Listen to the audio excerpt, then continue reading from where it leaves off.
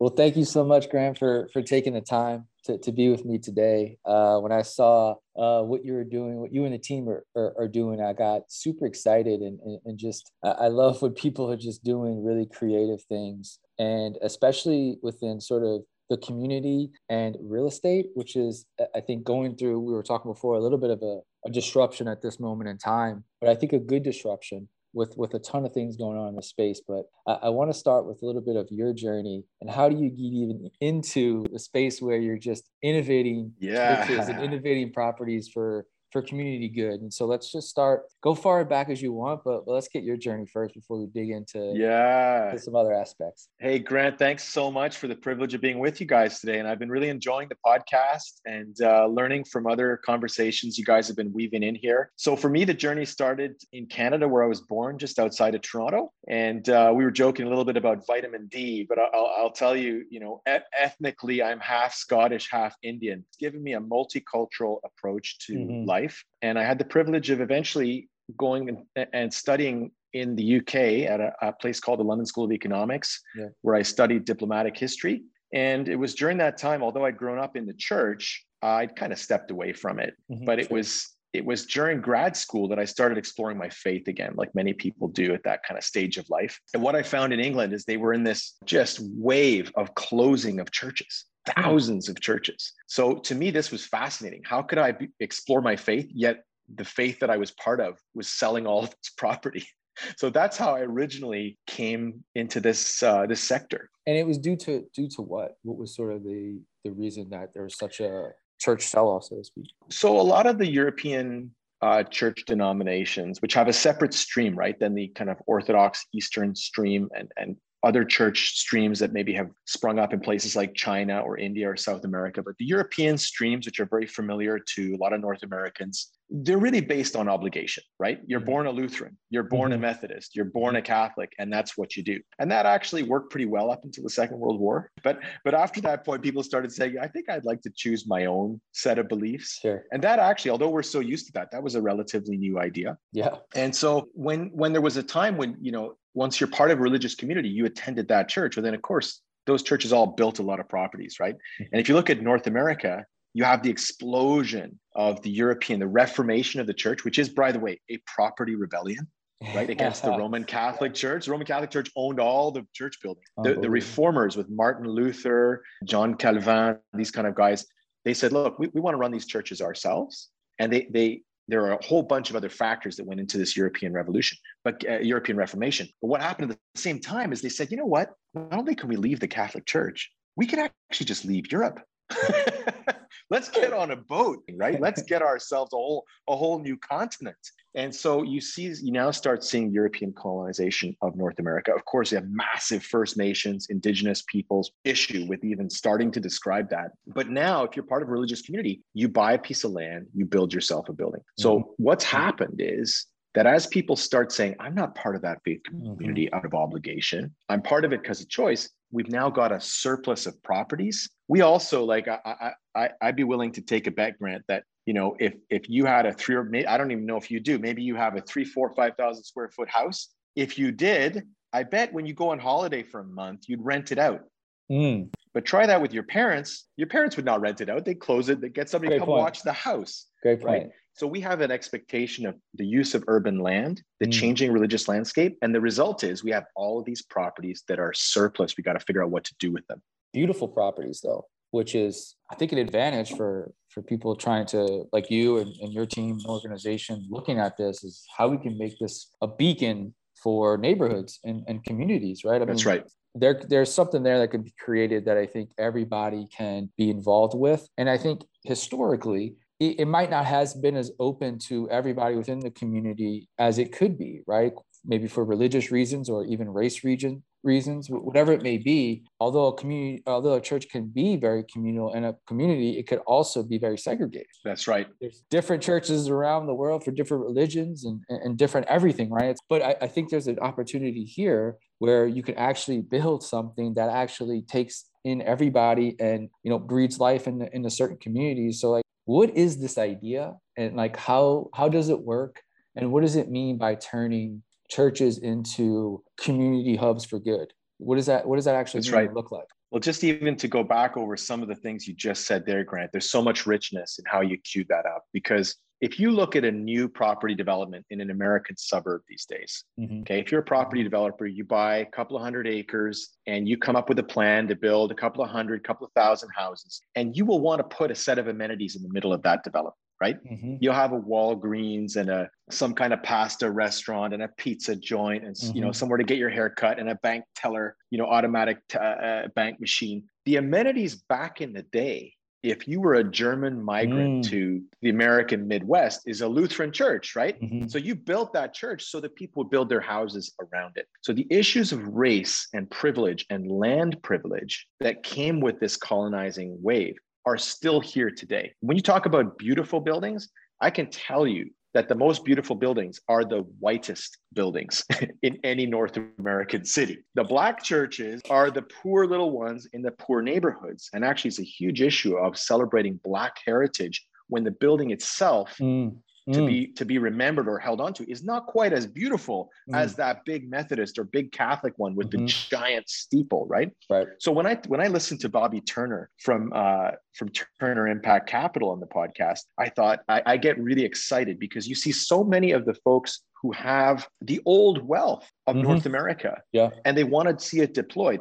Actually, we can deploy that wealth in a way that helps do this redistribution, not in a Robin Hood, steal from the rich, give to the poor, but in a genuinely thoughtful restructuring of community spaces. So let me give you an example. If you destroy a church that they just think of a typical church, okay? You got an AA group meeting in there on a Wednesday afternoon. You've got a scout group meeting there in the evening. You've got, nobody even knows what's happening there on Sunday anymore because there's only one generation of great grandparents there now. But there's stuff happening, okay? Sure. You look at the cost that those community groups that are reaching the most vulnerable people of what they pay in rent, it's nothing. They depend on these sites, okay? In one state in Canada, one province, in the province of Ontario, the Ontario Nonprofit Network that represents not-for-profits for the state, the province, actually surveyed 1,000 organizations that use church properties as their location. Okay. And all of them said the churches they're occupying are vulnerable. So what I'm saying is these groups, and if you go all the way to riots and gangs and terrorism and really bad stuff that happens, guess where it starts? It starts from community disintegration.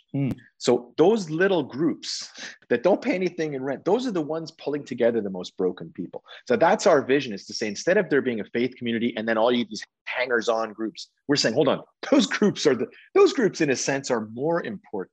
The faith groups could become the secondary groups. And that's how we're talking about community hubs. And by the way, there's a difference between a community hub and a community center. Okay. Community center, you kind of have a picture of turning up, you get a styrofoam cup of coffee with some terrible coffee, right?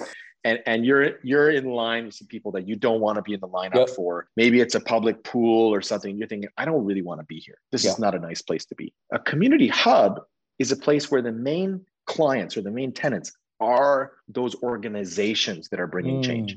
So they could be bringing change to, let's bring the Rotary Club in there, or let's bring all the Turner Impact Capital could be running an event there, as could Alcoholics Anonymous. And that mixity on the ground is something that we also believe is a key to getting community hubs really working well for change. Is there an example that you could give, like a real world example of this church was in, this state of being, and within this period of time, it became this, and now it does this for the surrounding area? Like, is there just a case study that? Absolutely. I mean, I could give you some case studies in the US. One of my favorite is the Judson Center in New York City, run by my friend Donna Scaper. And, it's just a little church in the center of New York City, and they have transformed that place.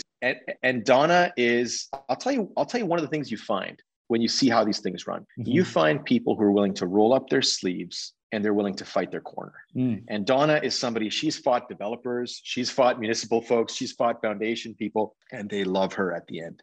That's a good way of fighting, right? When you can fight and people love you at the end, but boy, that's a real challenge.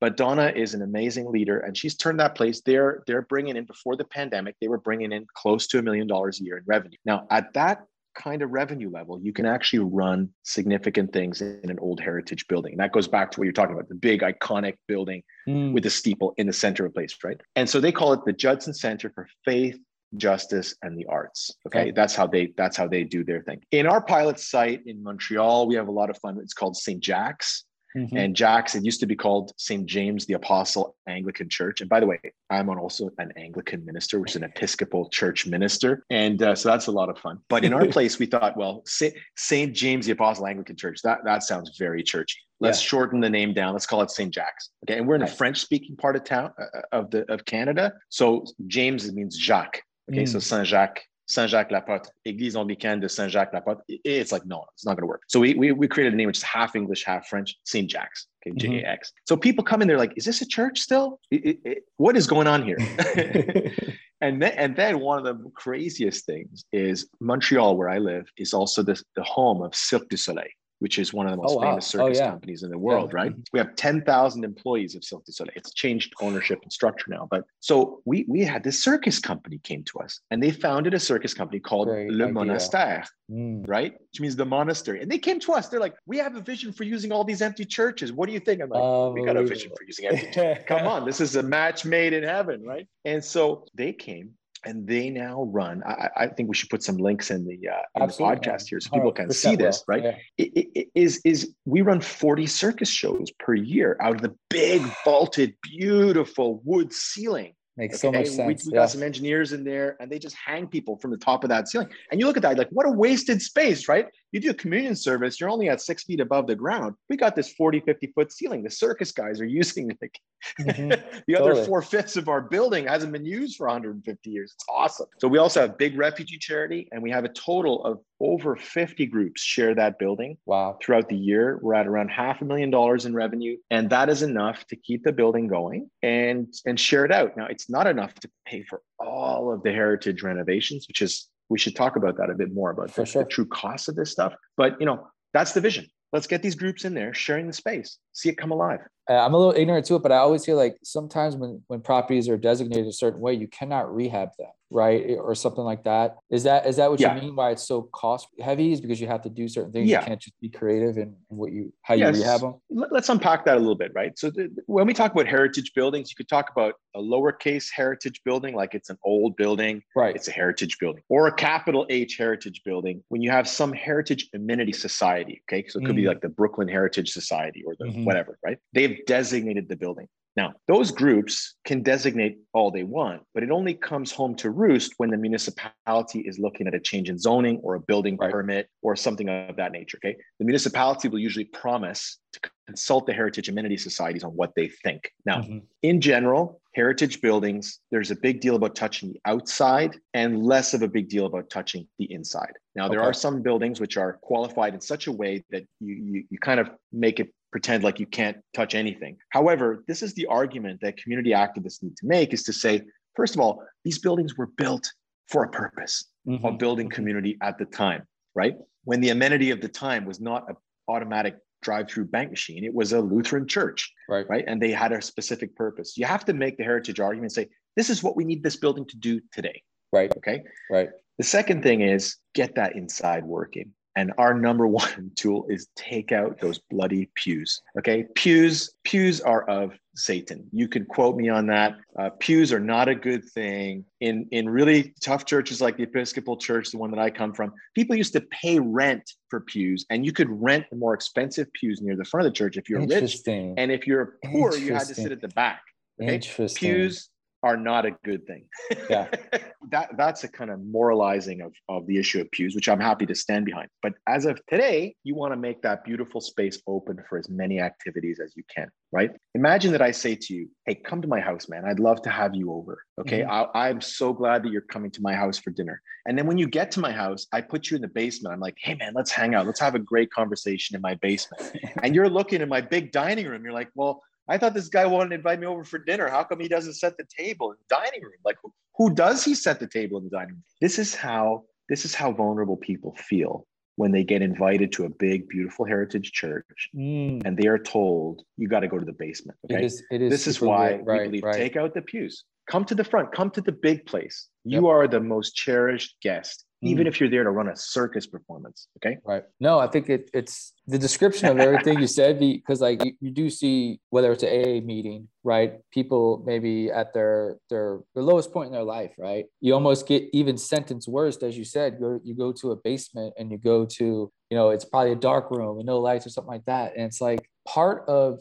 our ability to heal is to feel good about ourselves, like emotionally. And we were talking before we came on. I'm in Amsterdam and you're in Montreal, but we have beautiful weather today, right? Like it does something to us internally, I feel. And if a person that's going to try to change their life or do some of the best work in their life, if they're working for an organization that's out of there, it matters where you're at trying to do this stuff. That's right. It matters. The design matters. The lighting matters. These things have the ability, as simple as it may sound, but that can transform someone's life, or at least it gets them to go to the next meeting because, hey, I'd rather be here than at my house because this place is beautiful. It's nice. I feel welcomed here.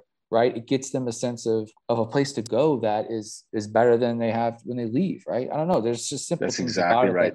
it. I really believe that also, I mean, we haven't talked too much about how the church people feel about this. Right. Mm-hmm. And I'm a church person. Sure. But I'll tell you what, the church people, and depending on where you go in the world, this will mean something different, right? But a lot of church people will say, where are the younger people? Where are the entrepreneurs? Where are the world changers? How come we used to have all those people in the church? To have the police, the police chief used to preach a sermon, and the director of the hospital used to do. Why? How come the director of the hospital will not speak in this church anymore? Mm-hmm. Well, I'll tell you why. Because there's so much controversy around faith communities. That person leading a hospital has to be incredibly careful. So they just rather steer clear. So I would say that all those people you just mentioned who want to create what the world is going to become in a beautiful place, in fact, bringing them back into the doors of a church is directly in line with the vision and values of the church, even if, which is what we're suggesting they do, they take a backseat, including even handing over ownership of the building to the local community. And that's where we turn back to the impact finance conversation. Yep. Where, if you follow where I'm going here, somebody like Bobby Turner, okay, this guy told his story about his father making him go and glue shoes together next to two Spanish-speaking guys who did not have any other option, okay? That's what his father wanted him to learn. A guy like that who's become very wealthy and now he's turned his wealth into impact finance. This kind of guy, okay, is very disenchanted with the way the church has handled their wealth. Now, I don't know Bobby's faith background, but let's just talk about him as you know what I mean? Somebody who's, when I was talking about Donna, somebody who's willing to roll up their sleeves, get stuff done, have a fight, and people still love them. Those people are not happy with the way that faith communities have managed their wealth. And this is why I think the impact finance conversation is a healing for bringing that wealth back to stewarding the way these places serve their local community. We'll talk about exactly what that means, right? And as far as ownership of the churches, like who funds them, does the government own these churches, right? Or is it still owned by a diocese or whatever it might be? Like, just take us through, I guess, the whole roadmap of one of a church in a neighborhood. Sure. So just for anybody who's kind of like, hey, I think I remember this from Sunday school, or I didn't go to Sunday school. You've got three main branches of the Christian church, right? You've got Eastern Orthodox, you've got Catholic, which is Roman Catholic, and then you've got all the Protestant churches, which are the churches of the Reformation. So churches like Methodist, Lutheran, Episcopalian, Baptist, these are all Reformed churches, okay? And they are generally run independently, but with some regional governance. Catholic churches are generally run more by regional governance, but the local church still has some control. And you do, of course, have Orthodox churches in the US as well. In all cases, you have a mix of ownership structure between the local church, which is usually a separate registered charity or 501c3 in the US, and its region. You have a mix. Generally, in North America, churches are not owned by the government. The only places where churches are owned by the government, Christian churches, largely speaking, is in certain parts of Western Europe, particularly Germany, Denmark, Sweden, those kind of places. In places like England, they're not owned by the government, but there's a quasi-government relationship between the church and the state. So bishops actually sit in the House of Lords, for instance, in England. But in general, you got a local congregation that makes a decision. Okay. Now let's talk about impact finance. Let's imagine that let's imagine that you are a wealthy business person and you've made $1 billion. Okay. Mm-hmm. And now you say, I'm going to take 10% of that, put it into a charitable foundation. So that's $100 million. And I'm going to hire a staff person to run my charitable endowment. And every year they're going to give away 3 or 4% of the total overall value of the foundation. So now the staff person I hired is going to contract out an investment manager. And guess how the investment manager is going to invest? They're going to hire the best shark attack fund manager they can find. And they'll even be proud of this. Say, this guy really made some good deals. Yeah. So now when we give away the 3 or 4%, guess what?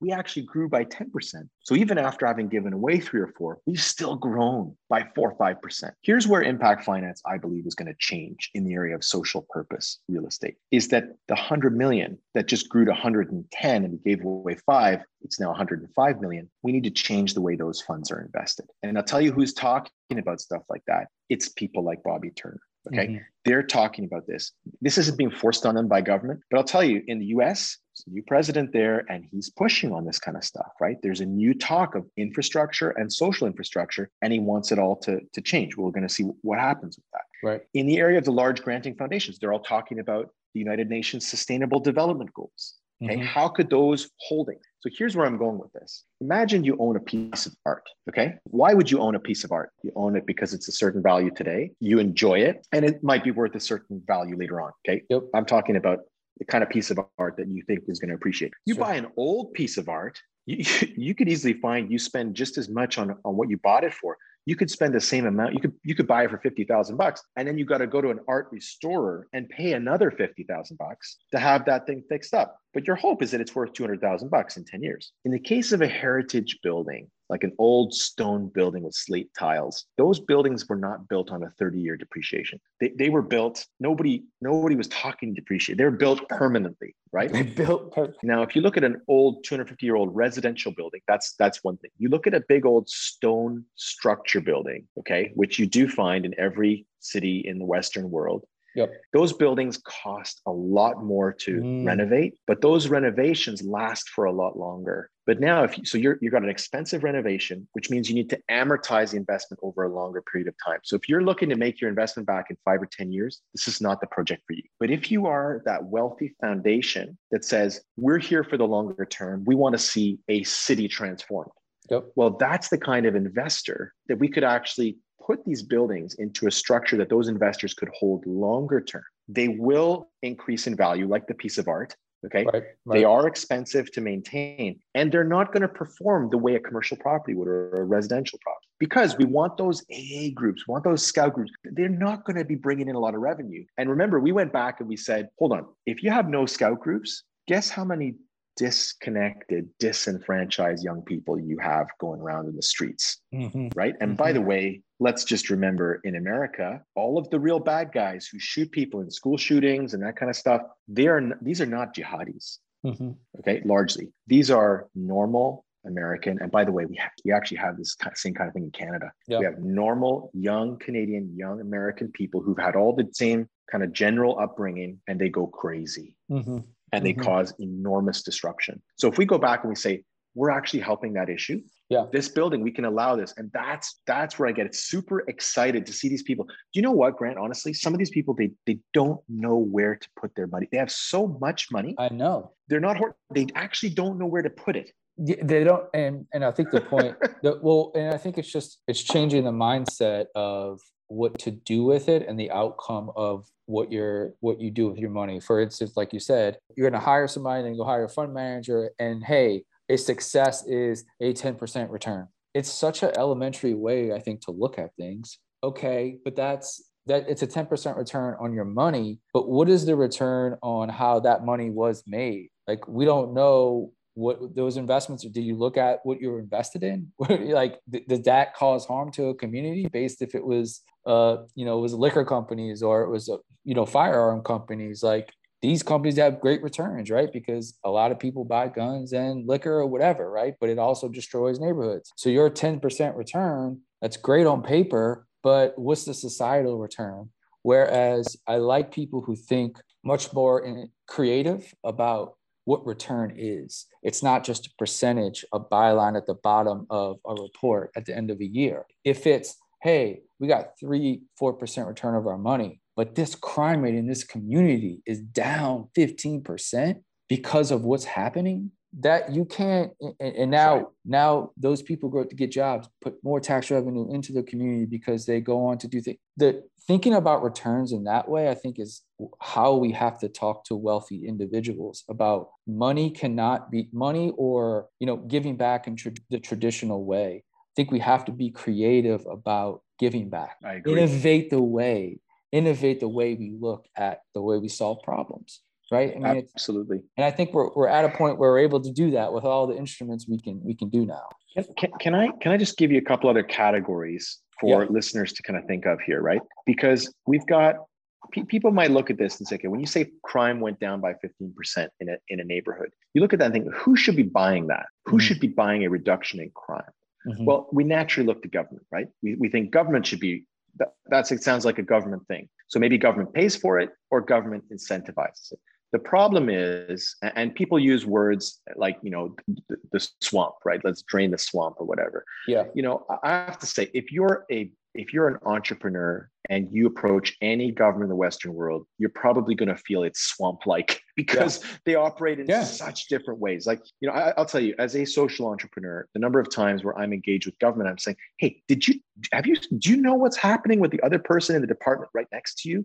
Right. Did you know what project they're working on? They're like, no, I didn't know that. Like, because you people are in the same building, right? You know that because we know what you're both doing, but you don't, right? Yeah. Well, that's swamp-like because it's like you're in this muck. Okay, government systems, and I think government systems are more responsible than government people. Are not good at breaking down silos. I think we could agree. I think a lot of people would agree that. Okay. Yep. Social entrepreneurs and conventional entrepreneurs are good at pushing past those kinds of areas and seeing through the kind of systemic change. But now let me give you two other buckets. Sure, okay. Sure. When we talk about social impact, so maybe some of your listeners will be familiar with the phrase ESG. Okay, environment, social, and governance related impact. These are the categories heading towards United Nations Sustainable Development Goals. For environmental impact, we have measures, right? We have reduction of greenhouse gases, reduction of carbon footprint. For governance stuff, we have standards. We have, don't steal stuff, no prostitutes, don't say things to no segregation based on like there's these standards that are coming up, which are pretty darn obvious to a lot of people, but social impact has no measure.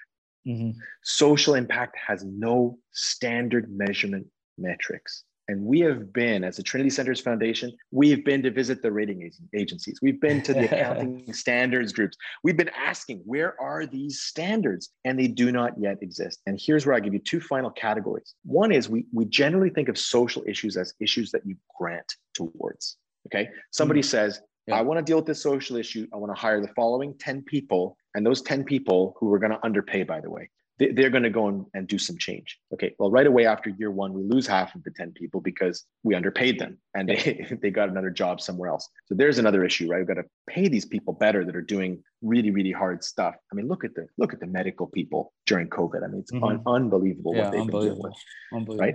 But here's the second area is actual investment. Where you say, I will let you use my capital for a certain period of time with the following expectations of growth. Well, the only way you can do lending or investment that's secured is where you bring in some kind of other piece of property or equity that's leaned against. And this is where within the social sector, what we call the social sector, the biggest holding of real assets are the faith communities and their properties, which is why I think that the impact investors should get very excited about the potential of faith properties because they can be used as leverage or collateral within investment programs. And that's where you go from that. Instead of that 4 or 5%, the 4 or 5% is what was granted, but the 96% is what's invested. And we've only begun to touch the 96%. It's really, really interesting. When we talk about, like you mentioned earlier about the New York one, brings in $1 million in revenue.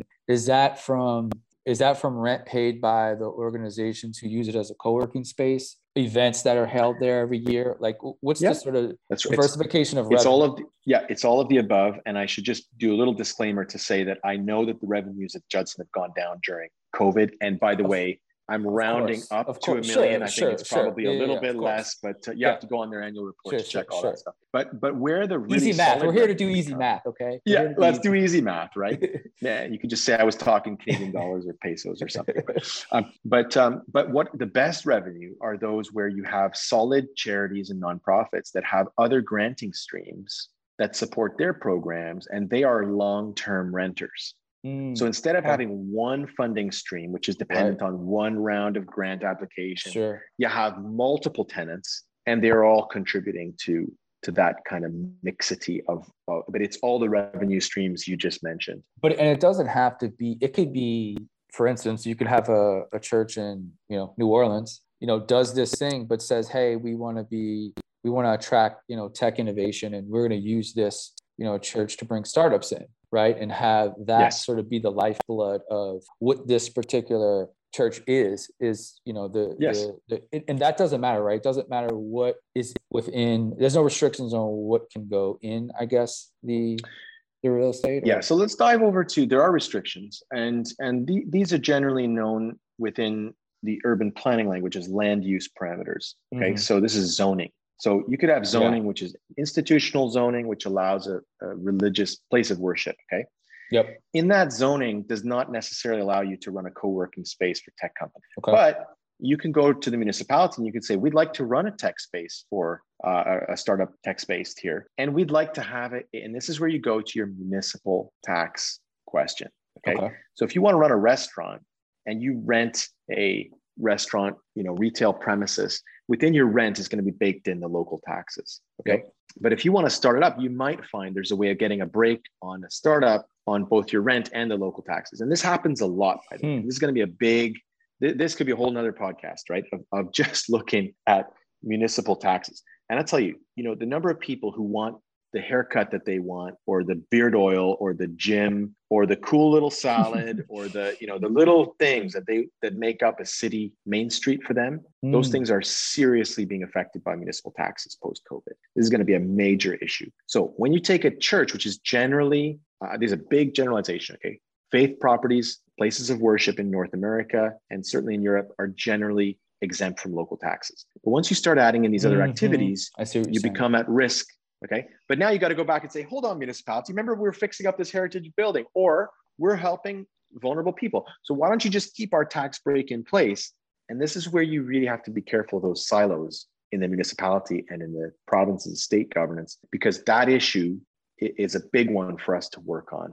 It's not clear right now. A lot of churches get burned on this, actually. Your organization sort of comes in. Does the church bring like you guys in and say, hey, here's our issue, how can we rectify it through your innovative approach? Is that how it sort of works? I'll tell you how it works. So we have we know very clearly who our core audience profile is. Okay. Our core decision maker that engages the Trinity Centers Foundation in a faith property. And we're a fairly new foundation. We have about 50 volunteers who are architects, urban planners, social finance people. They're awesome people who want to see this happen. Okay. And then some of those become actual paid project consultants. And we do projects for churches that are trying to make this kind of thing happen. So the guy who calls us, okay, is called Jeff. Of course, he can be called other names, but in our profiling, we call him Jeff. Jeff generally he's not so sure about where he's at in his faith, but his mother and his grandmother roped him into sitting on the board of the church that they had. Okay. And now the grandmother dies, and even the mother dies, and poor Jeff is still left on the board of this church. He's like, how the hell did I get here? Gotcha. And then he realizes he's actually in charge of the church board, and he looks around and he's like, what the hell has been going on around here? This charity that I'm now running, it owns what kind of building? And we've spent how much on keeping it up? Wow. Nothing. He looks around. He's like, I think everybody who's been involved in this thing for the past 25 years should definitely be fired. And I think maybe I should even be suing some of them. Like, this has been mismanagement, negligence, right? And who's been overseeing them? So poor Jeff is like, he's like, if this was my business, I would be raining down hellfire on this thing. This is not a good situation. So he calls 1-800, my church is in trouble, .ca kind of thing. And basically one of those 50 people on our board is you will usually catch one of those people when he raises his hand and says, I need help. So and by the way, Jeff's or if there's a Jeff listening today, you are not alone. And that's who usually calls us. So it's different from the pastor calling it, because if the pastor calls us, the pastor will usually say, I want to do things the same as they've been done before, and to see a radical difference, which of course is the definition of insanity. Or I want more people to come and listen to my sermons on Sunday, or I just want to pay the bill. Those are all things that are important, but they're not what we're working. We're working on how could our client, for the foundation, our client is the future, the future of a city, the future of that heritage place. And basically from there, that church needs to do a whole suite of things.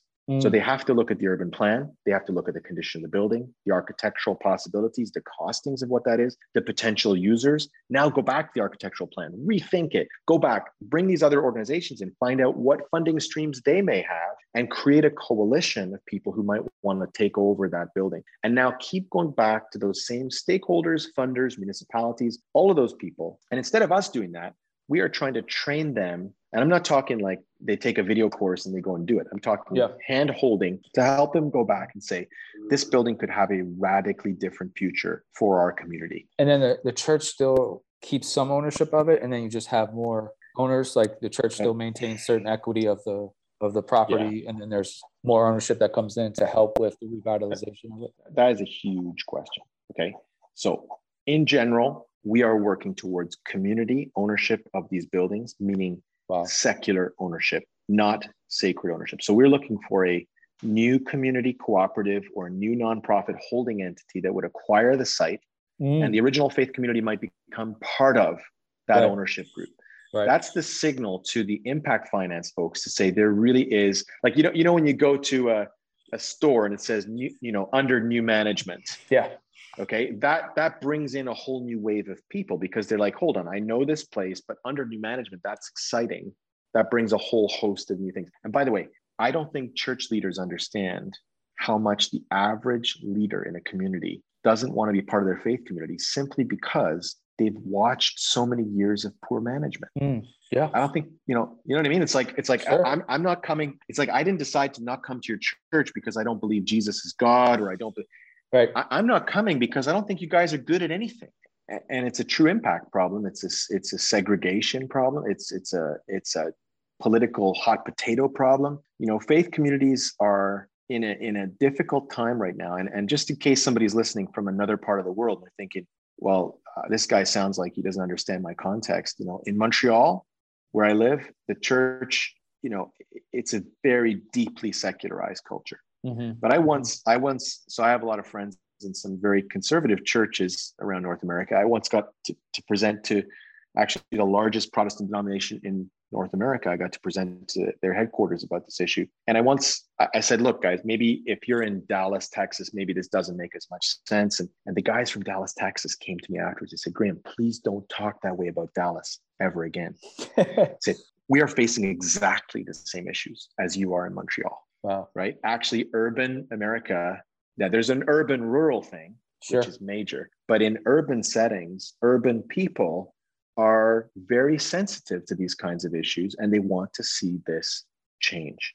I want to end on a couple of things. First would be, I want to go back to a little bit of the community response, maybe, and sort of their, you go around and you talk to people in the community. What has been their response to this, and what has the church family or church group or constituents there, what has their response been like? And I mean, there's probably been a dozen projects or so now that's kind of went through this revolution little bit. So what's kind of how the response been from just, that small case study of ones? What has it been like to hear back? So thanks for that question. I think the overwhelming response has been, that's awesome. Let's do it. You want to take an old church, turn it into a community hub?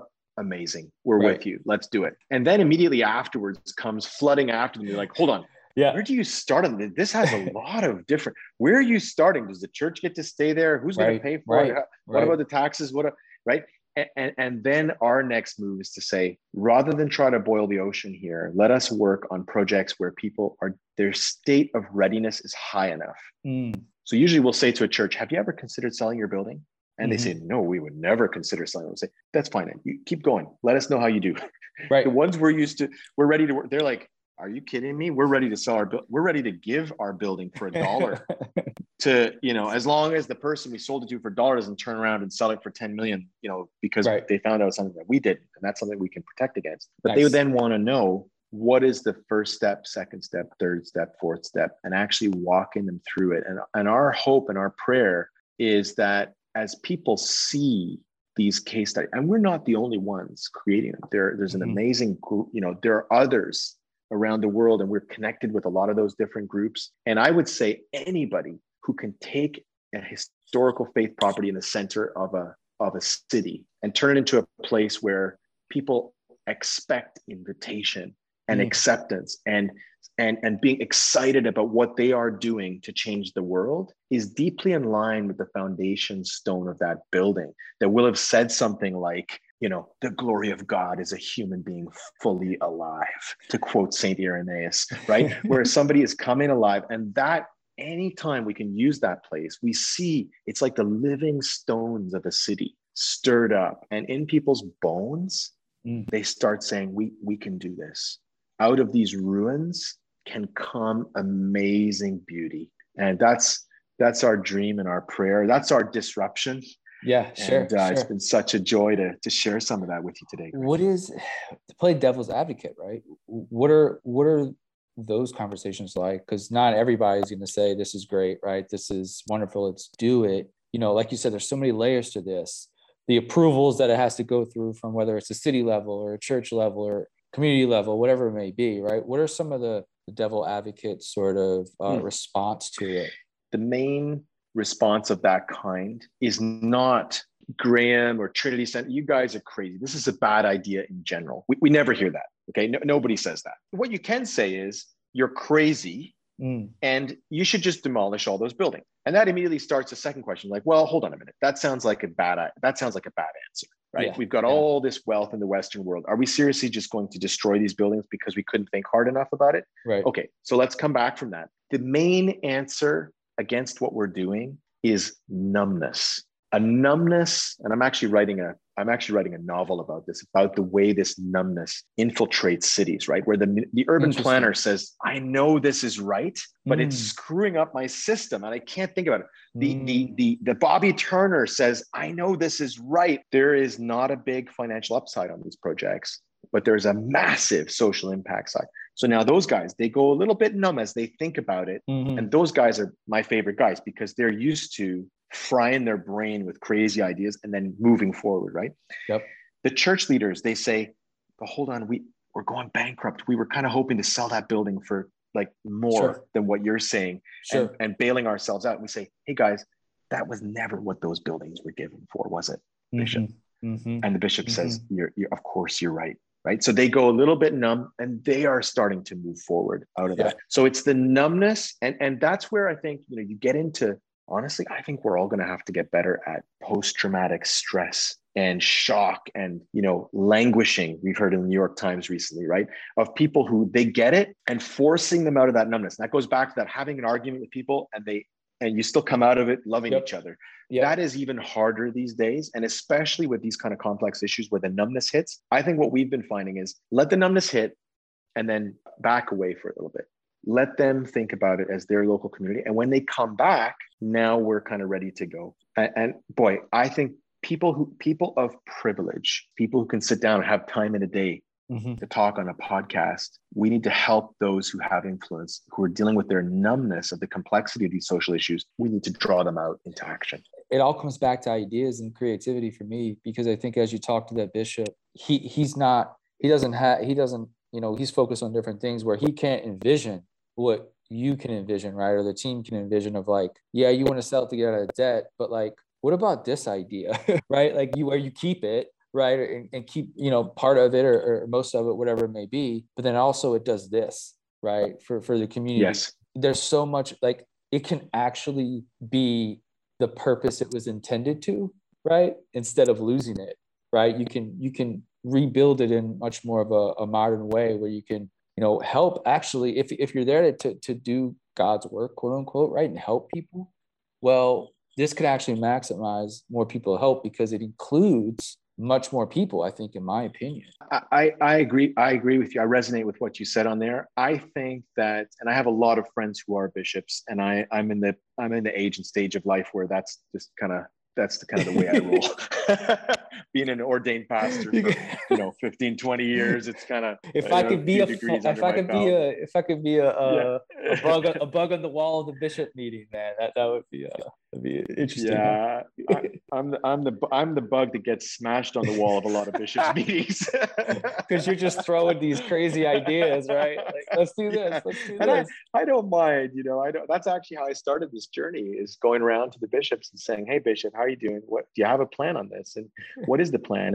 And often it was them closing the door behind them. "Come in, Graham, please, let's talk, because I'm scared. I don't know which way to go. I don't know how this is going to go." And this is where, looking back at the history of the church, and we could talk about the Jewish faith, Muslim faith, Hindu faith. I mean, right now I've been focusing on Christian churches, but some of the most inspired architects and composers of music and artists, these are the people who were at the heart of the church. And they had an environment of faith where they were given that place. So right. This is the time, right?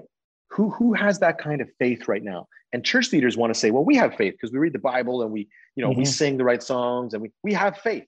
And I want to say, go and talk to Elon Musk. That guy's got faith. Okay. He's got faith. He had a vision of, thousands of satellites giving high-speed internet to the craziest faraway places, right? And you get in an electric vehicle and it takes you where you need to go. You don't need to drive yourself. I'm not making a statement about either, Starlink satellites or where he's going with the cars. I'm kind of interested in both, but you got to say something. The guy's got faith. Yeah. The guy's got faith. He's got a vision. Yep. And that's the kind of faith we need social entrepreneurs to have these days. And I think now's the time. Now's the time. Well, thank you so much, my man. This was fascinating. The most privilege I have in this world is to get to talk to passionate people, man. Every day is it's a pretty great thing, and invigorates me and inspires me. So I appreciate your time, and I appreciate you taking time out of your day to inspire me and talk to people about just new creative ideas. And I think we're at such a disruptive moment with everything going on within innovation, within real estate, even just to keep it within this sector. But I think the next 5 years is going to be really, really insane with creativity. And that's what makes me really, really excited and optimistic. So best of luck to you and the team for the rest of this year and the next decades to come, my man. Grant, thank you so much.